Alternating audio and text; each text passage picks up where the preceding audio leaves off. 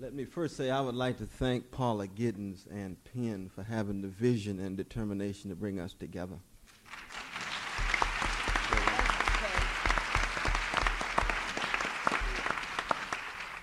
This is a very wonderful event, but at a very tragic moment in the history of this nation.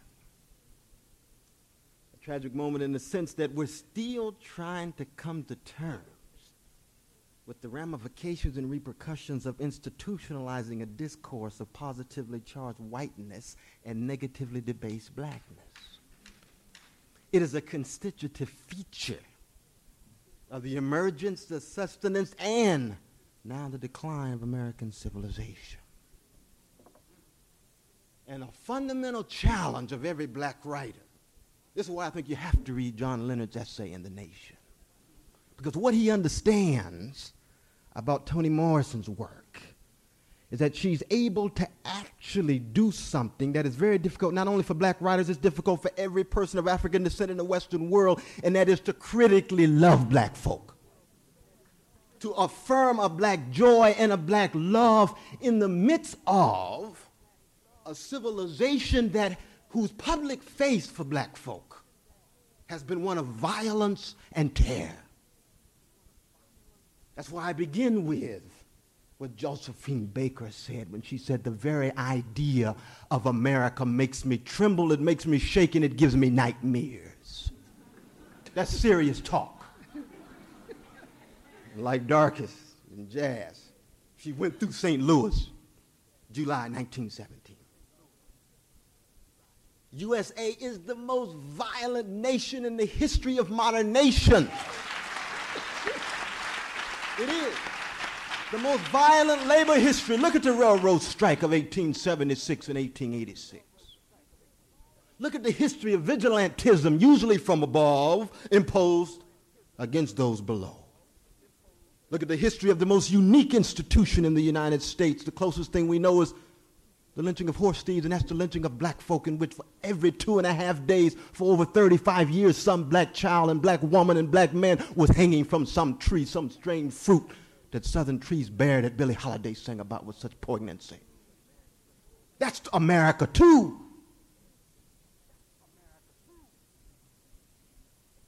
Look at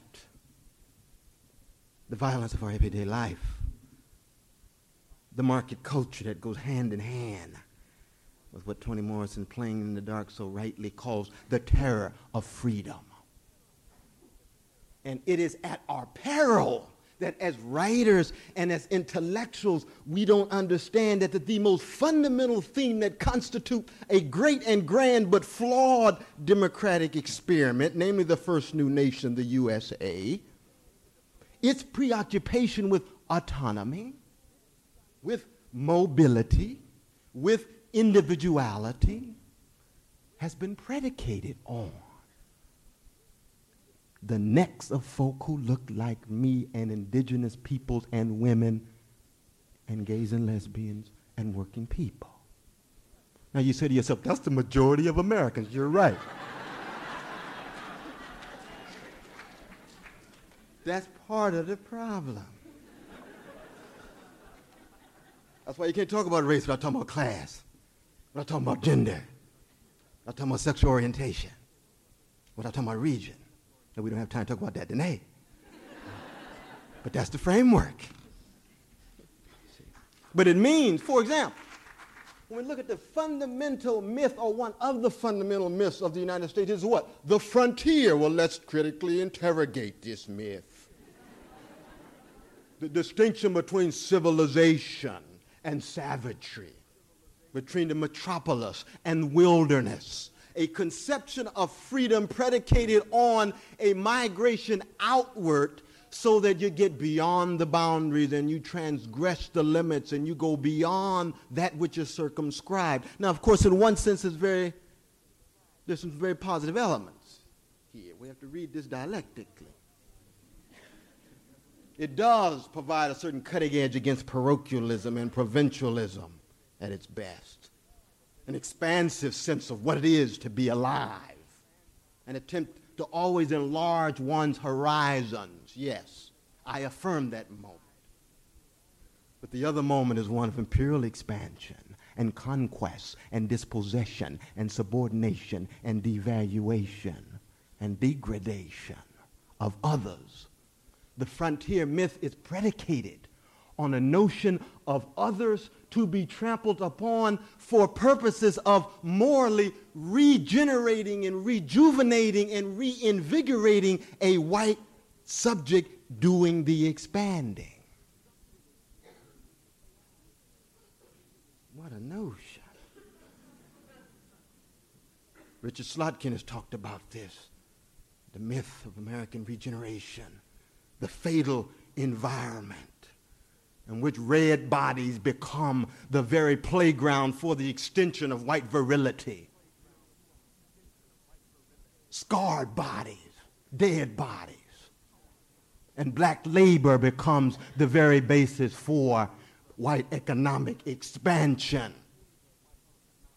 I was debating Arthur Schlesinger last night.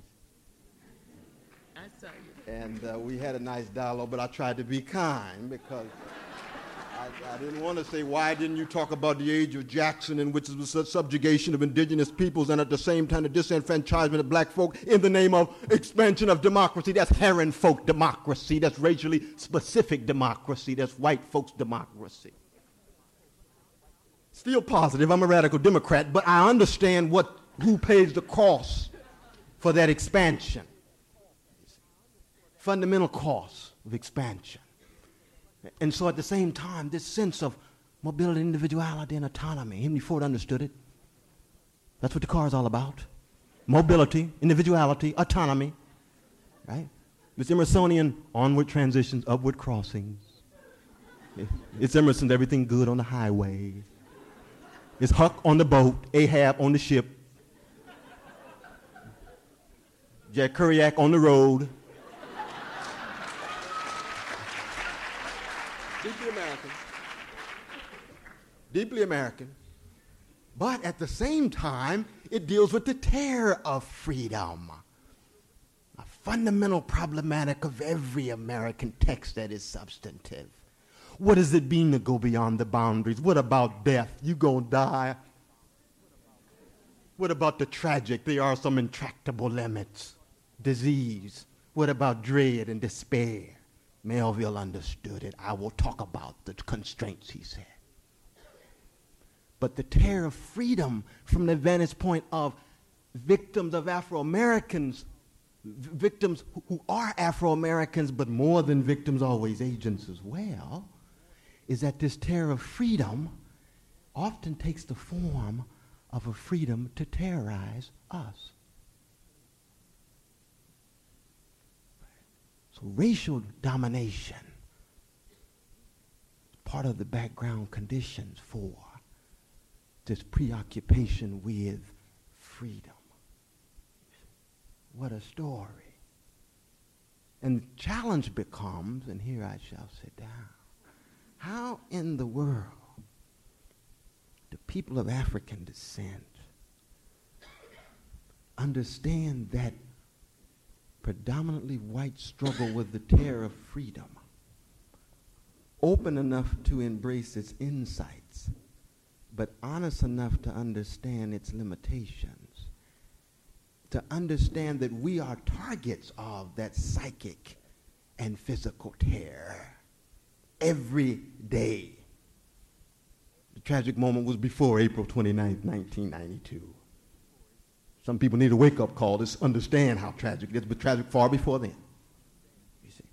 But as targets of that terror, how does one then tell a tale about a nation of freedom lovers and terrorizers at the same time, but to do it in such a way that you can still affirm the humanity of those who have been targets of the terror without deifying these human beings, these flawed human beings who are Africans in the New World, but and yet still find a place where they can love themselves, love each other, and then have the courage to love other folk who are not the same color.